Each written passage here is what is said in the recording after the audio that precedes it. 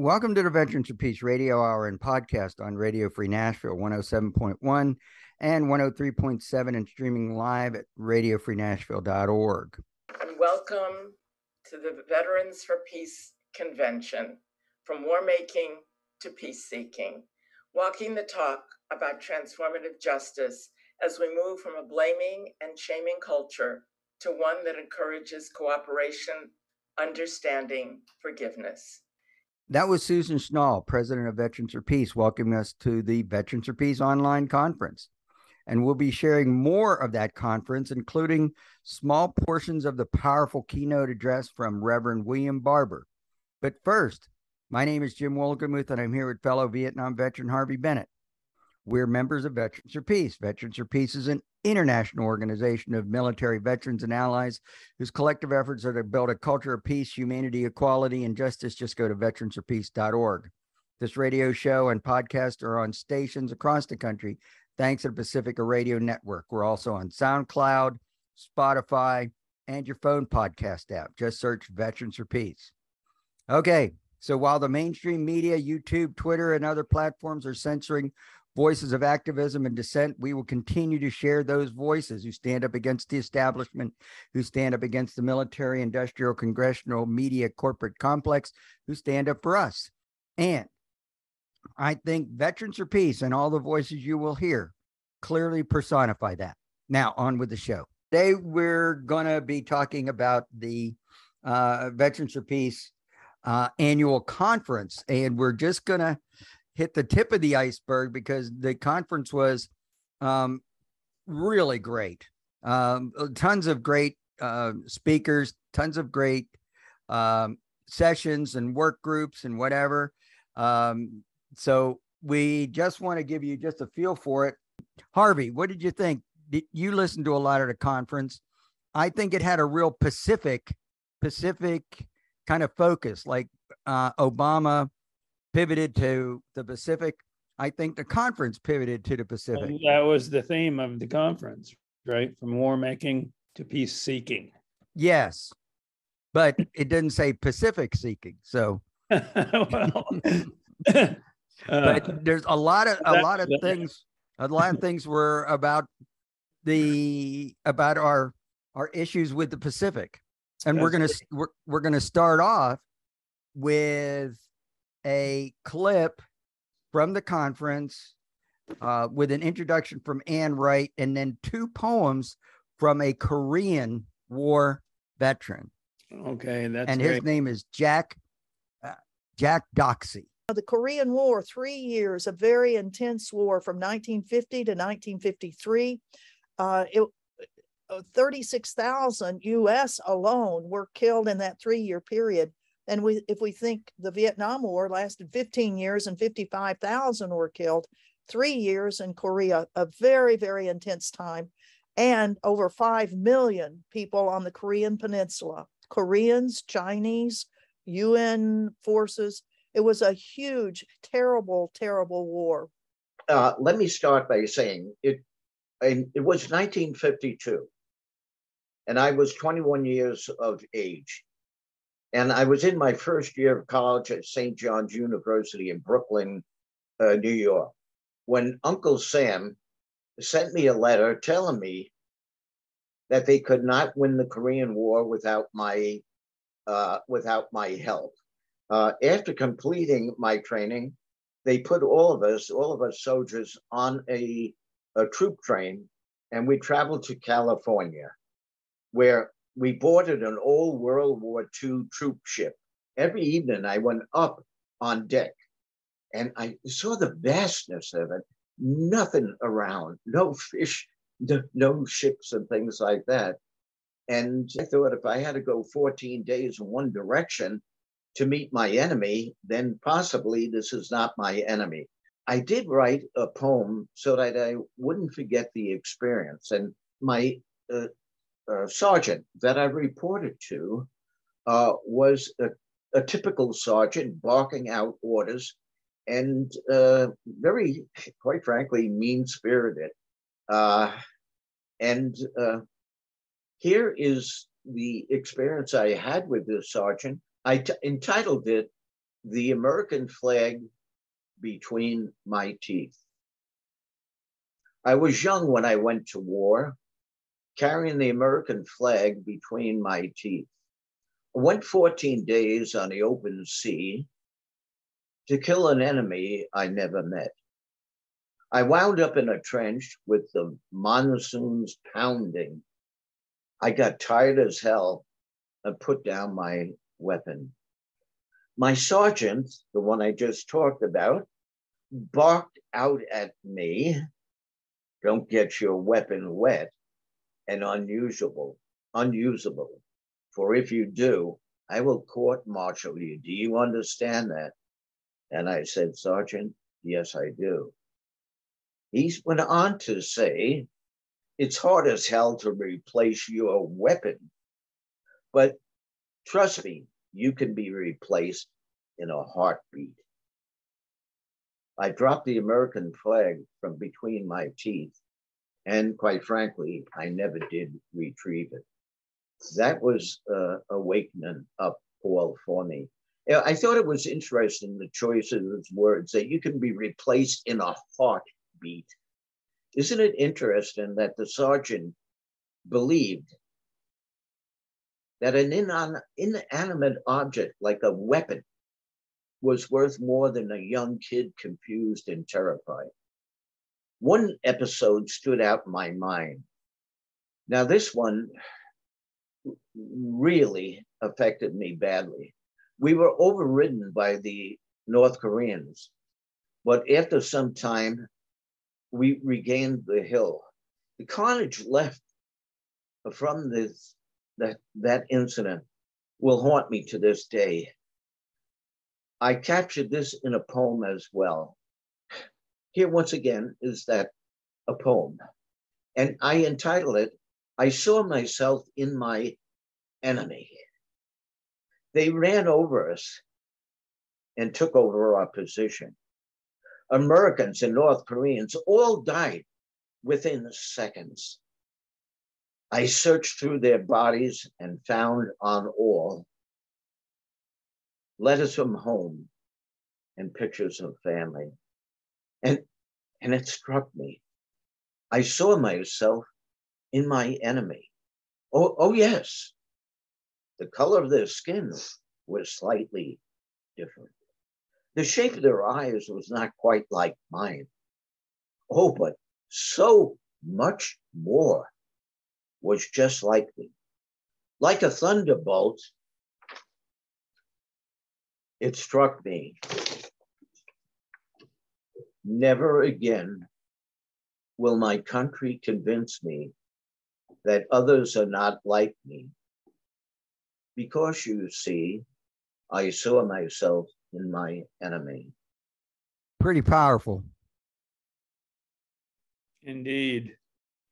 And, to get that perspective, and I guess what he went through, it was easy to get that perspective, that close. So, You have the same stories about Iwo Jima and the Japanese. Yeah. Letters from families.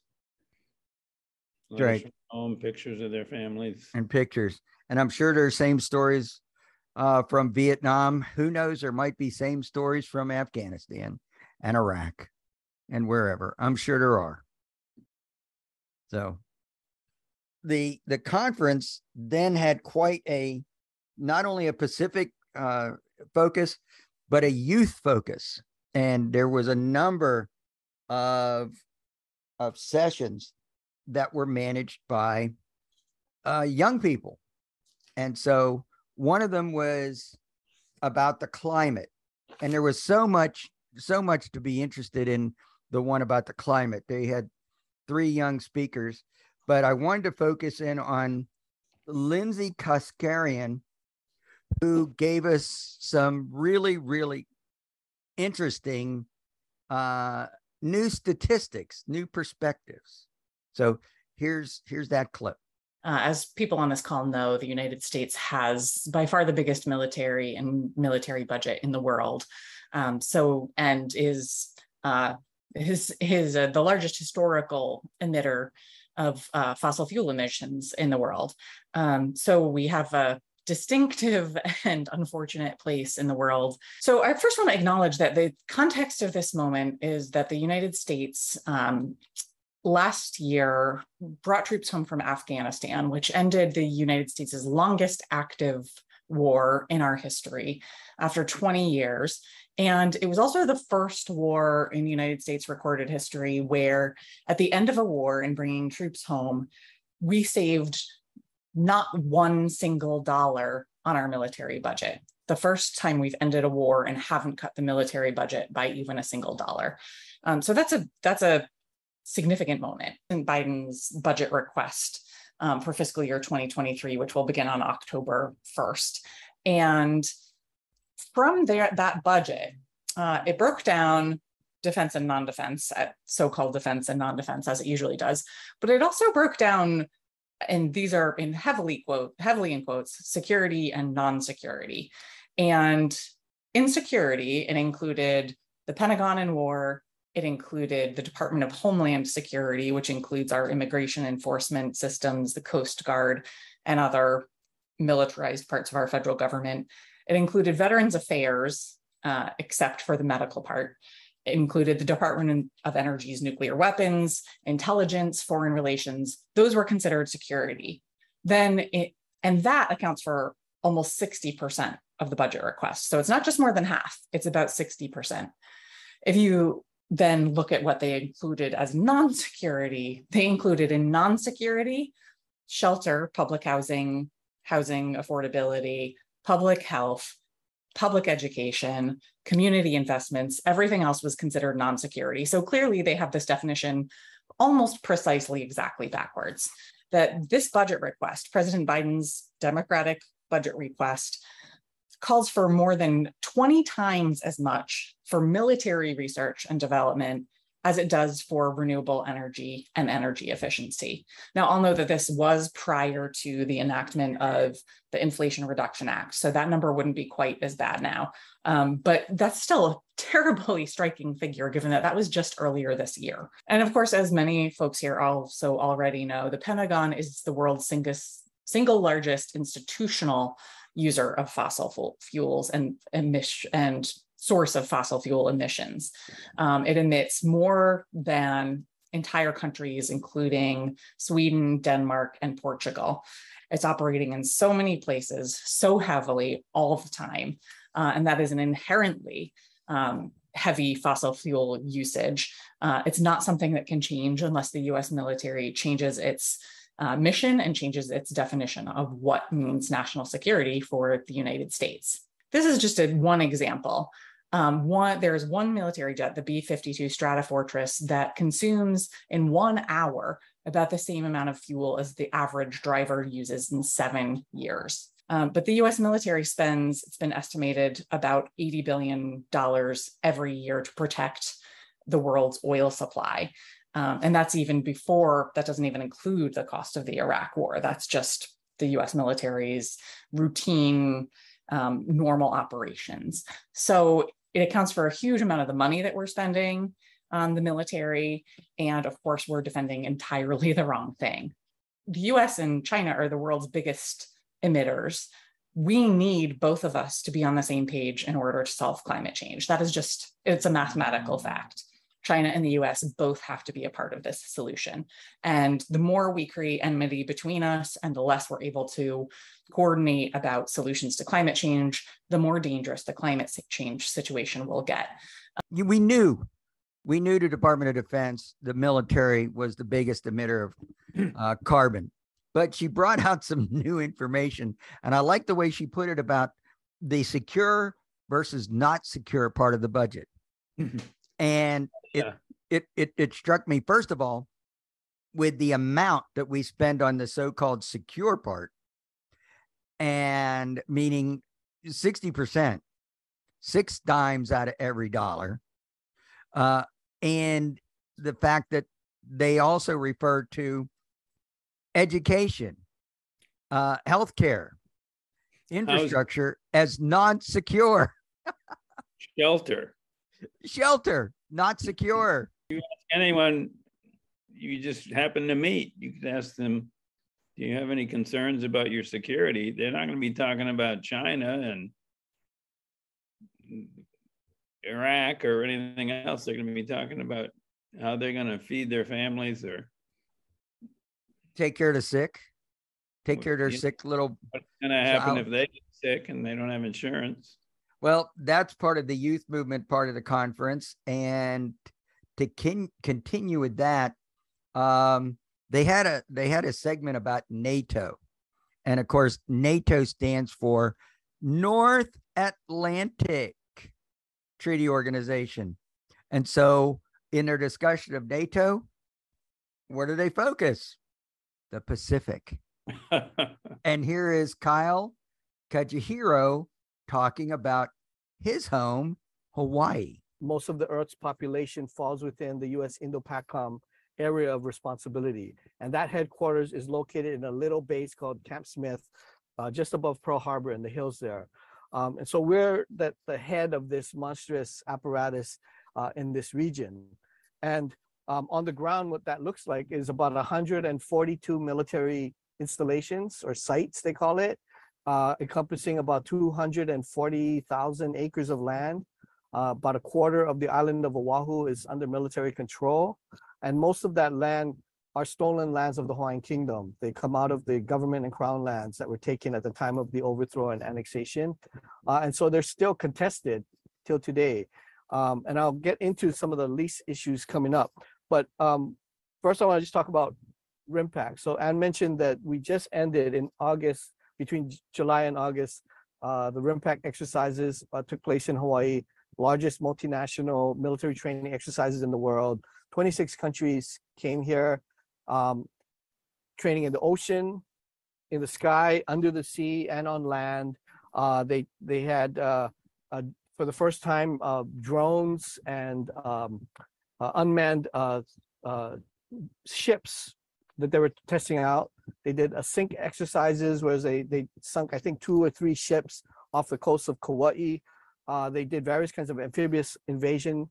And so from our perspective, you know, seeing all of this, it re-traumatizes people as an invasion that never ends, right? This is all reenactments of invasions and projections of future invasions and future wars. So they're practicing for the future war that might happen, primarily about China, right? This is what is happening today, is like they're practicing that war with China.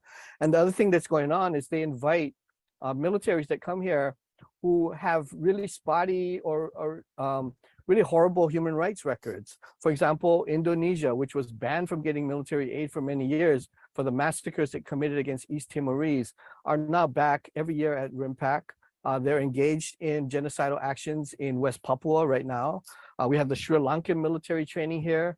They've been engaged in atrocities against the Tamil fighters in Sri Lanka. We have Israel here, and they're practicing, you know, techniques of warfare that are used against occupied Palestinians. And so, you know, Hawaii becomes implicated in all of these wars overseas. We are a victim, and we bear the brunt of a lot of this training and the environmental and cultural social impacts, but it also implicates us in the violence that's done against other people.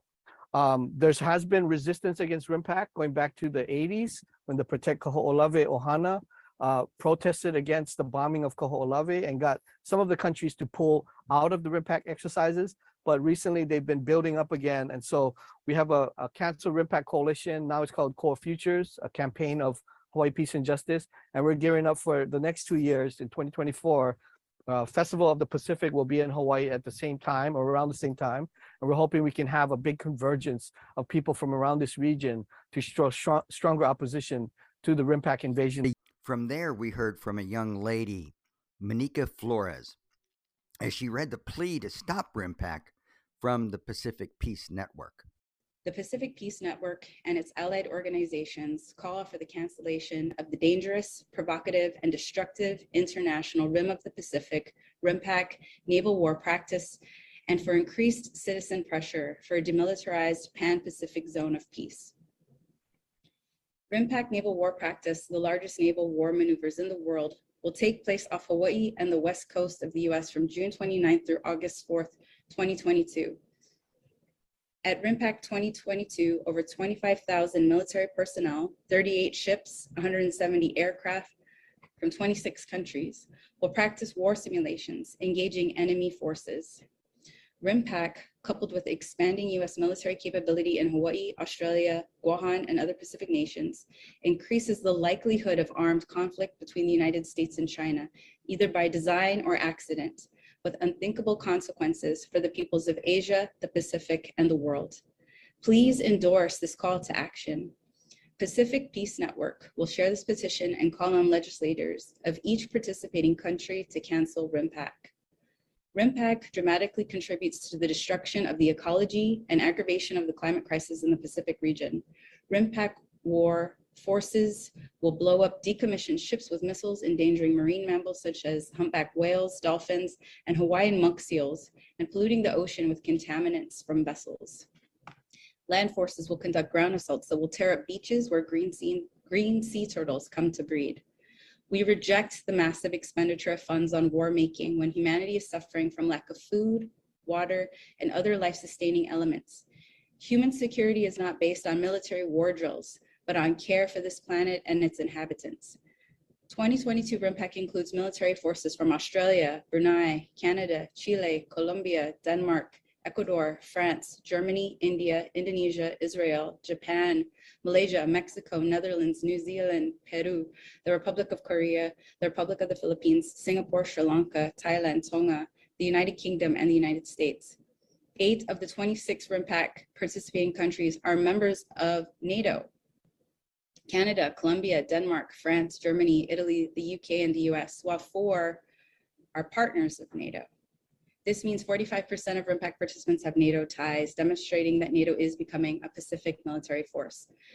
The Pacific Peace members currently come from countries across the Pacific, including Guam, Jeju Island, South Korea, Okinawa, Japan, the Philippines, the Northern Marianas Islands, Aotearoa, New Zealand, Australia, Hawaii, and the United States. They're both in the Pacific, but the Pacific is huge.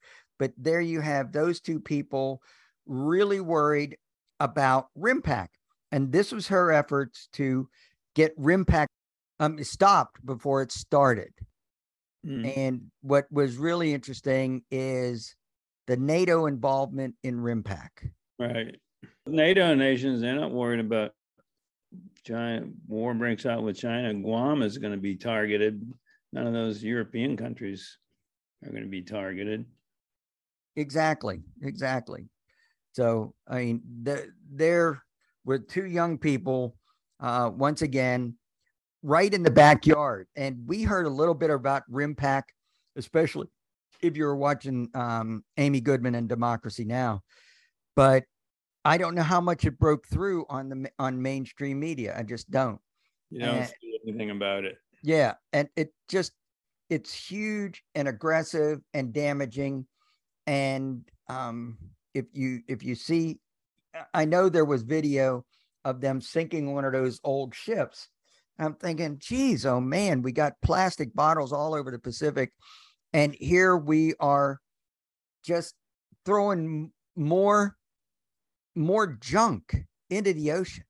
And the impact on the whales in the Pacific has been devastating.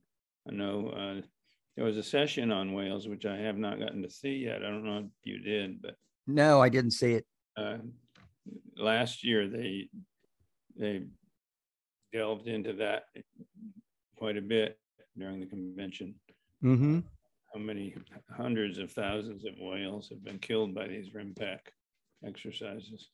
And, Tarkov, when we were talking to him last week, he pointed out that the Peace and Planet News has a whole article about whales. Right. So you can go there. Well, moving on, we got to, there was a really interesting session that talked about the psychology of the people that do this, and primarily the men that are aggressive with regard to not only militarism globally, but militarism personally. And these next 2 clips, first one by Katie Considine and the next and the one after that by Jen Budd, they get into it. So here's Katie Considine talking about the manosphere. So we were talking about who this is targeting and how they are definitely identifying with the loser aspect. Part of the reason why the manosphere is such an effective pipeline or pull factor for those in very much in the far right. Not that manosphere isn't. I would call them pretty far right, but that's not the point. They are a gateway to other forms of that ideology, right? And part of it is because they are looking for those, particularly men, which is just one of the main ones, who feel inadequate or who aren't meeting that ideal of the confident white man caricature, right? They're not meeting that, and they feel inadequate. And that is the exact type of person that those people in that sphere want, because they can exploit that feeling. And the manosphere is telling them the problem isn't you. You're not wrong. It's that it's the women. It's feminism is actually the cause of your problems. And someone in the chat said, does Christian nationalism play a role? I believe it does. I think it's it's a little bit tangential. You know what I mean? It's a little bit tangential, but it definitely does, because it is this fallback to traditional gender roles and this very strict hierarchy where men need to be the alpha, need to be the strong one, need to be the forefront and in control. And the same with this, with all of that, it's an enforcement of that hierarchy. And that's kind of what the manosphere is resting on. And they are using people who feel kind of inadequate, telling them the problem's not you. It is the changing world, because it takes this uncertainty that people will feel in this changing world. But instead of the people who are experiencing this change having to self-reflect and seeing what maybe what biases you're still holding on to, you're being told, no, you are correct. The world is what's wrong. And that's what pulls them into this. And then that's what can get them into a gateway to even darker ideologies. That was Katie Considine. Now, Harvey, I didn't lead in with the context in which he was going to talk about, but can you guess what the context was? Well, can I give you a hint? Give me a hint. Military recruitment. Of course. I mean, I thought that was more than the context. Yeah. So this is what exactly what you was talking about. Yeah, this is what military recruiters are doing. They're going after, and they identified folks like this that have low esteem, are possibly incels, and are ready. And what they're doing is they're giving them permission to blame anybody else. With their videos, with their online recruitment, with even with their recruitment tools that you have in fairs. Obviously, the recruiting they do at sports events are directed to an audience that would be attracted to that idea because they do not feel confident in that area. Exactly. All this manhood stuff. Yeah, be part of our team. And so what happens is when we recruit these people, then we get into what Jen Budd is going to talk about. Now, Jen Budd, just to put it in context, she is not part of the military, but she is in uniform, or she was in uniform. She was part of security. And the border, the border. Right. So we're going to have an introduction. We're going to have an introduction by Stephanie Atkins and a follow-up. So here's Jen Budd. Everyone on this panel has resisted in a variety of ways, either by filing for conscientious objector status. And the topic was resistance. Have become whistleblowers. Some people are actually still serving. Jen is a former border security. All of your questions about what's going on down south, she's got a lot to tell you. Jen Budd, slightly different experience, not the battlefield, but actually probably more realistically, it is the battlefield. If you would tell us a little bit about your experience and your transformation, please. I would say it's a different kind of battlefield for sure, but you know, like everybody else so far has said, it was a progression, and I think that, you know, the first little things were how they separated the men and women in the beginning of the academy, so that the women didn't belong and that we couldn't make it, and that we would file fake sexual assault cases against the men so that the Border Patrol would somehow pass us or something. And then I was raped in the academy by a classmate, and they covered it up. And I think for me, and I don't know about everybody else, but when I entered, I was 24, and I think the concept of systemic corruption and abuse is not well taught in American culture and you know, in our basic schools and so forth. And so it took me a while to understand that this is a system, that it's been built like this, it's designed like this. And then frankly, getting out to the border, I just, you know, I knew a lot about the civil rights movement of the 60s in the South, because that's where I was raised, but I didn't know anything about what was going on the Southwest border, and I didn't know anything about how unjust a lot of the laws were. So that took a lot of time to understand that. And as Operation Gatekeeper came along and we became more and more militarized and less of a, not that we were ever a humanitarian group, but it's like the trainees coming out of the academy were becoming hardened to migrants, plights and so forth, and the brutality and the death that we constantly saw. And that's not to say that what I went through as an agent was worse than somebody who's crossing the border and dies out there. That's not the case. But at some point I came to the realization that I'm enforcing laws that's killing people.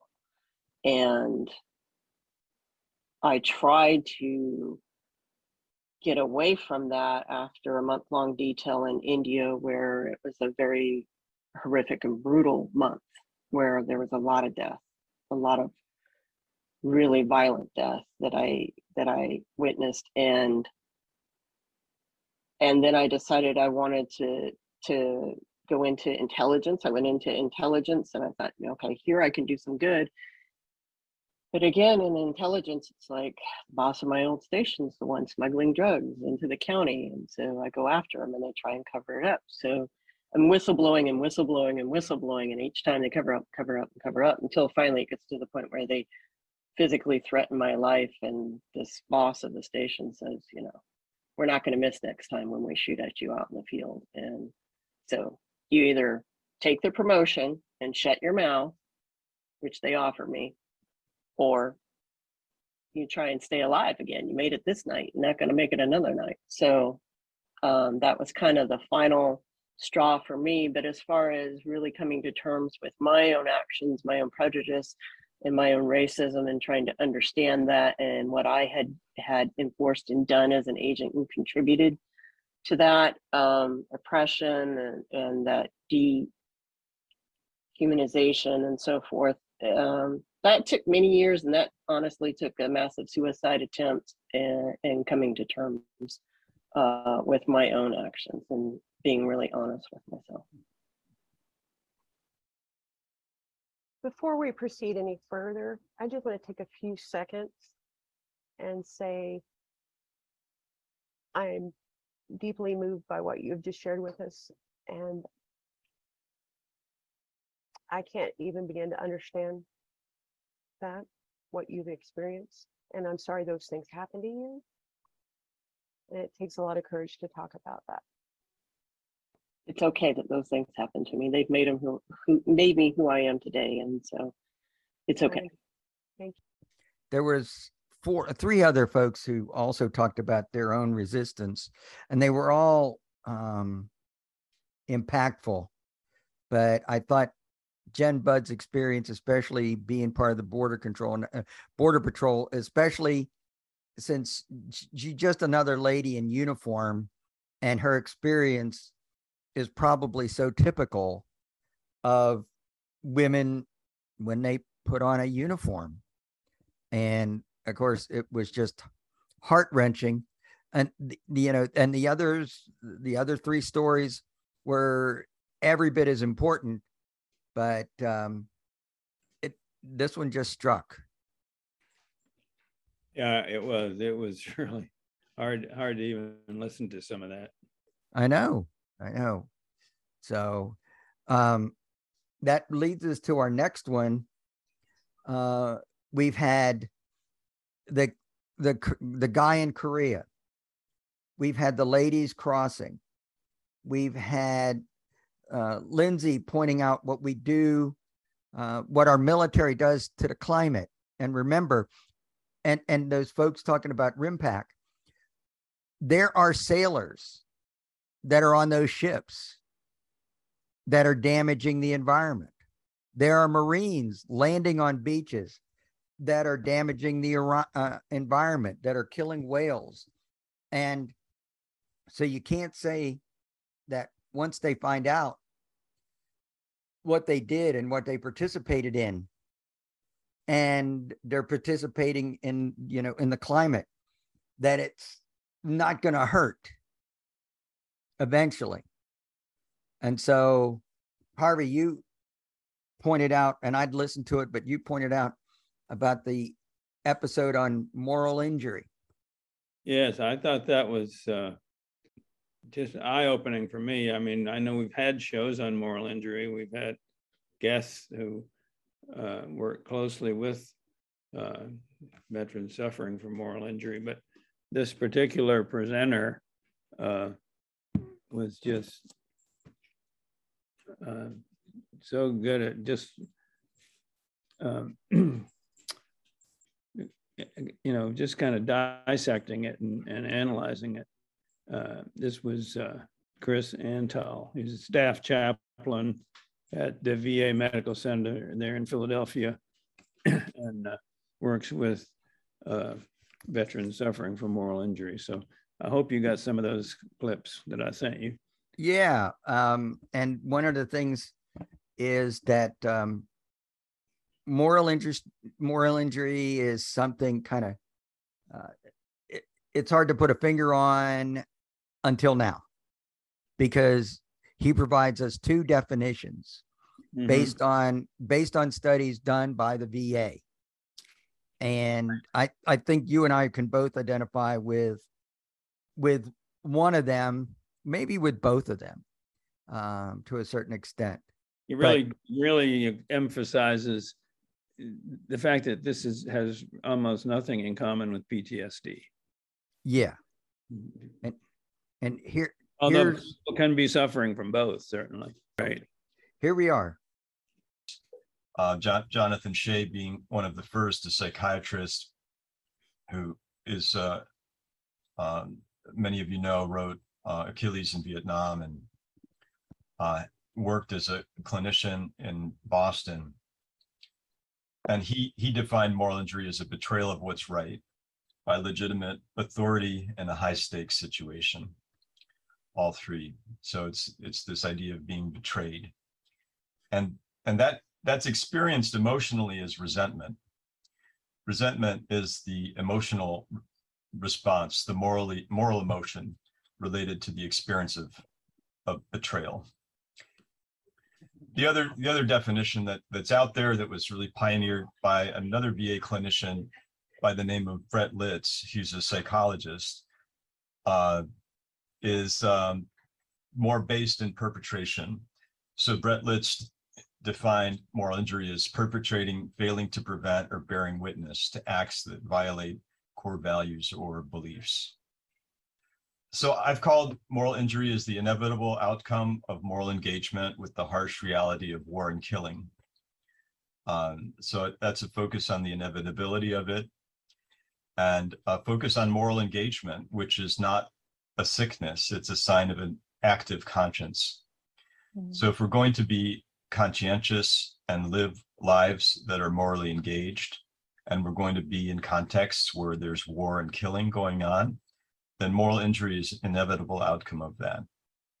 I'm not saying war is inevitable. I'm saying that this kind of suffering, and so related to that is just the recognition that of the normalization of appropriate guilt, that the absence of guilt in the presence of harming others is a sign of pathology. A sociopath is someone who can inflict pain on others and not feel guilt or remorse. So the presence of guilt is, in that sense, a beautiful thread that connects us to our humanity. We define moral injury as the unfair distribution of appropriate moral pain. The unfair distribution of appropriate moral pain. And this definition, if you're familiar with the recent book, which I think is pretty good, by Robillard and Strasser, called Outsourcing Duty, the Moral Exploitation of the American Soldier. Robillard and Strasser are both post 9/11 vets who got PhDs and wrote this book about moral exploitation. And so basically they're saying, in our society, the relationship between citizens and soldiers of all branches is one of exploitation. And of moral exploitation in particular, it's about, they say the basis of moral exploitation is the unfair acquisition of moral responsibility. So in other words, this community, the veteran community, we're holding a moral weight, an unfair moral weight that the society, the citizens are avoiding. There's work avoidance going on in the culture, and there's almost an abdication of a civic duty to share responsibility for the consequences of the wars we fight and authorize. So we educate and empower veterans to learn the language and give voice to their testimony of moral injury. And then in the 10th week, we invite the community in for, we call it a community healing ceremony. And it happens on our VA property. It happened completely in person before COVID, but we've adapted, and now we're able to do hybrid events. And the community includes the family members of the veterans in the group, other veterans, providers, but the larger community, faith leaders. We have a large student population in the Philadelphia area. We've had high school students come in as a class. We've had university students join us. We have a big medical community here, and many of them come and show up for this. And it's not a spectator event. The veterans at the ceremony give testimony, the community bears witness, and then I lead a ritual of confession. It's of where the community shares responsibility and for the harms that are done. So this is there is ritual involved. It is a ceremonial, symbolic in some ways, but through this ceremony, we're working towards a more equitable distribution of moral pain, and giving the work back to the community and the citizens and the society. So there's a lot to deal with there, but Yeah. first, your moral injury, Harvey. You were on an aircraft carrier. I was on an aircraft carrier. Auxiliaries officer. They could not fly those planes and drop those bombs without what my division did. And I would go out on that hangar deck when we were rearming, where these ships come alongside, and just these high line transfers over to us of just pallet after pallet for hours of these bombs. All I could think of was, where are these bombs going to be? Who are they dropping these on? I mean, we're doing strikes 24 hours a day, off the coast of this tiny, 90% rural agrarian society. It just made me sick to watch that. And a similar but different situation where I was, because I finally came to grips with why I had to walk out of Apocalypse Now. Because those helicopters in the early parts of the movie that destroy a very peaceful village, set it on fire. Where are those helicopters coming from? They're coming from my ship, because there I was off the coast of Vietnam, off the Mekong Delta, sending attack helicopters. So you were sending bombers into North Vietnam, and I was sending attack helicopters. And I heard on the radio about this joker laughing about killing a farmer's water buffalo. What are you doing? And the one time our captain kept bugging. He wanted to go lob some shells into the jungle. Wanted to get close and lob some shells. And so who had to plot where to lob those shells? There I was with a chart, plotting coordinates. And, a fellow sailor said, I really hope you're getting these right. And, I'm thinking to myself, good Lord. So we were going to lob shells into this section.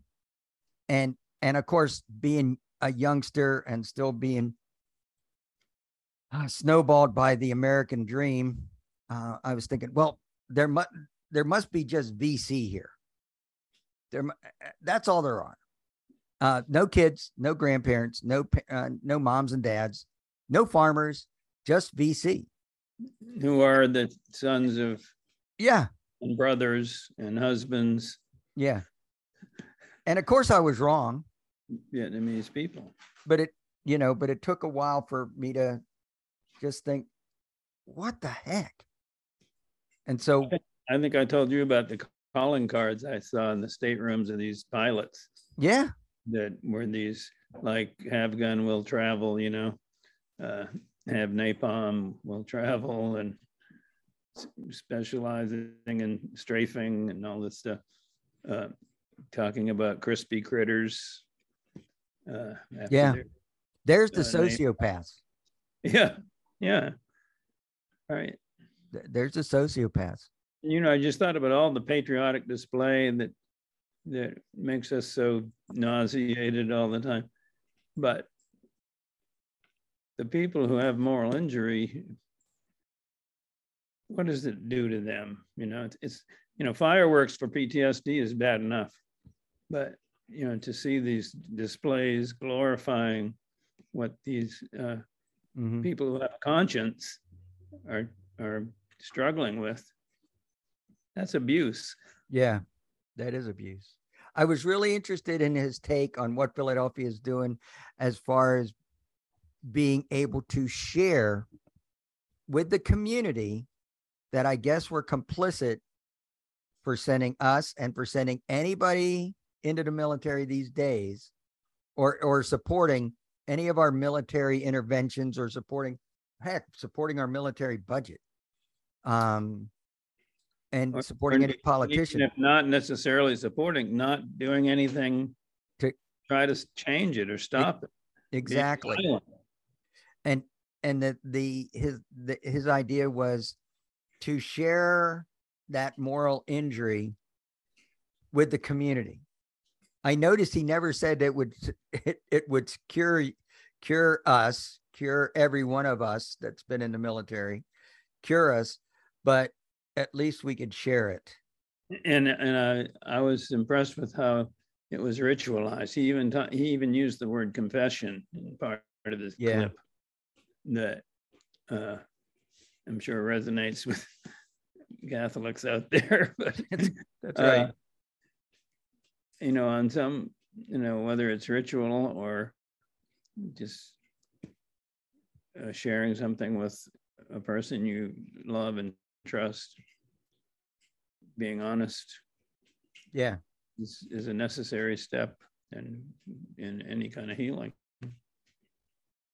And there it is. So that was a very powerful segment. And yeah, that one's going to stick with me for a long time. Well, they're all going to stick with me. Yeah. So, and that was just our little tidbit, our little tip of the iceberg from the conference. I do want to end with just some words, because the keynote speaker, Veterans for Peace, was really honored to have Reverend Barber of the Poor People's Campaign Peace. Here's Reverend Barber. A second critical reality that gives us hope even in the midst of violence, and that inspires us to do work like Veterans for Peace. And that is that the reality that our country has always from its origin been a land of powerful people's movements, that war has not had the last word, that death has not had the only word, the killing and unjustified destruction of people has not only had the last word or the only word. The reality is that even in the darkest of times, in the most violent of times, movements of poor people and workers and farmers and women and men of every race and color and language and national origin and gender and sexual orientation and people of faith and people who have been in war but saw the ravages of war and then became some of the greatest advocates for peace and for justice. Always, and in every generation, these movements have risen up against slavery, risen up against genocide, risen up against militarism, risen up against racism, risen up against xenophobia, risen up against misogyny, risen up against transphobia, risen up against homophobia, risen up against climate destruction, risen up against anti-Semitism, Islamophobia, and on and on and on and on.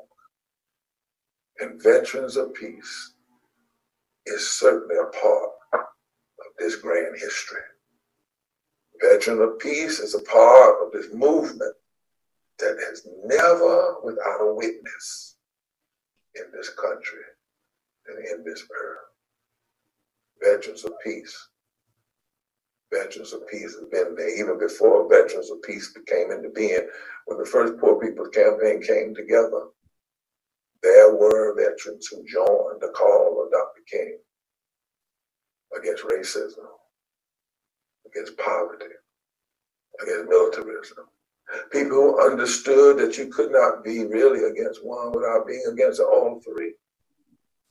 There's always been a witness. Some of you resisted the draft. Some of you went. But then you came back and you have become some of the strongest allies. And you have such moral authority. And you join the great lineage in society. You know, there's a scripture in the Bible that I read that basically says God is never without a witness.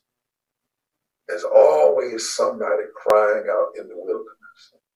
There's always somebody that will stand up and say that more war is not an answer. There's always somebody that will challenge the injustices. There's always somebody.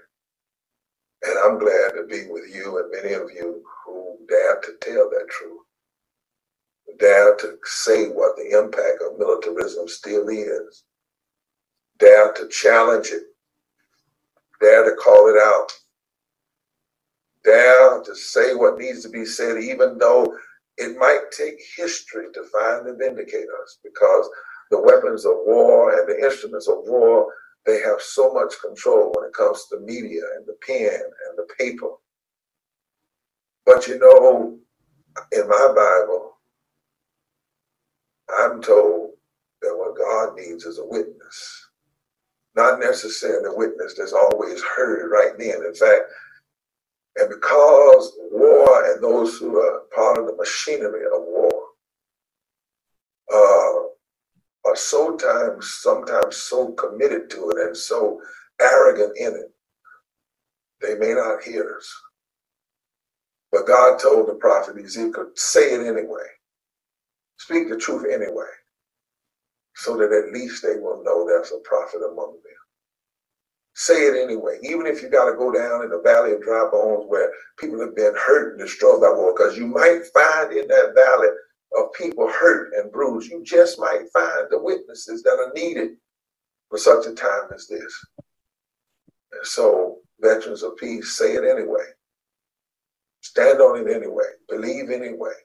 Speak the truth anyway. That's what we do. Well, that's what we try to do. Speak the truth anyway. That was just a tidbit of the conference, and it was a great conference. How do you want to end with what song would you like to end with?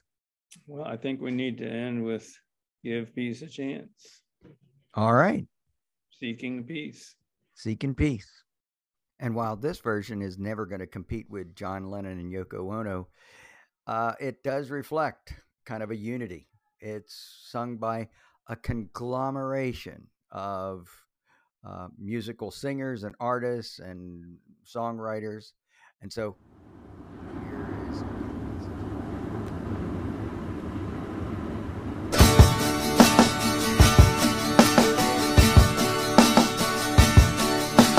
Everybody's talking about planet Earth, rebirth, United Nations, good relations, space station, starvation, radiation, salvation, education, liberation. All we are saying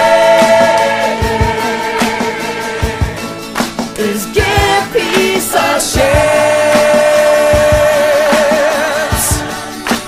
All we are saying.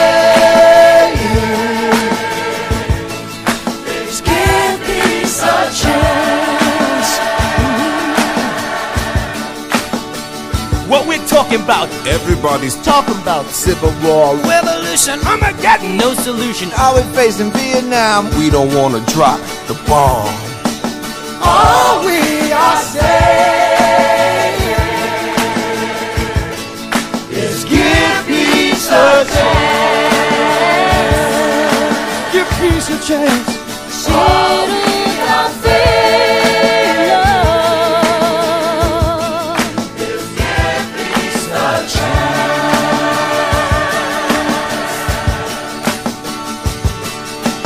Everybody's talking about acid house, gay spouse, greenhouse, heavy metal, hip hop, censorship has to stop. HIV, AZT, and new kids dance on MTV with toxic waste dumps in the sea. See. All we are saying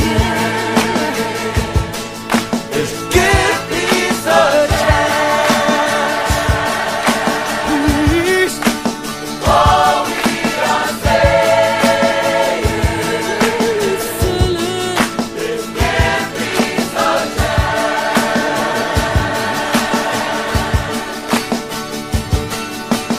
Everybody's talking about Amazon trees gone, cancer cells from the sun, Middle East, crazy beasts, rock and roll to sing for peace. All we are saying.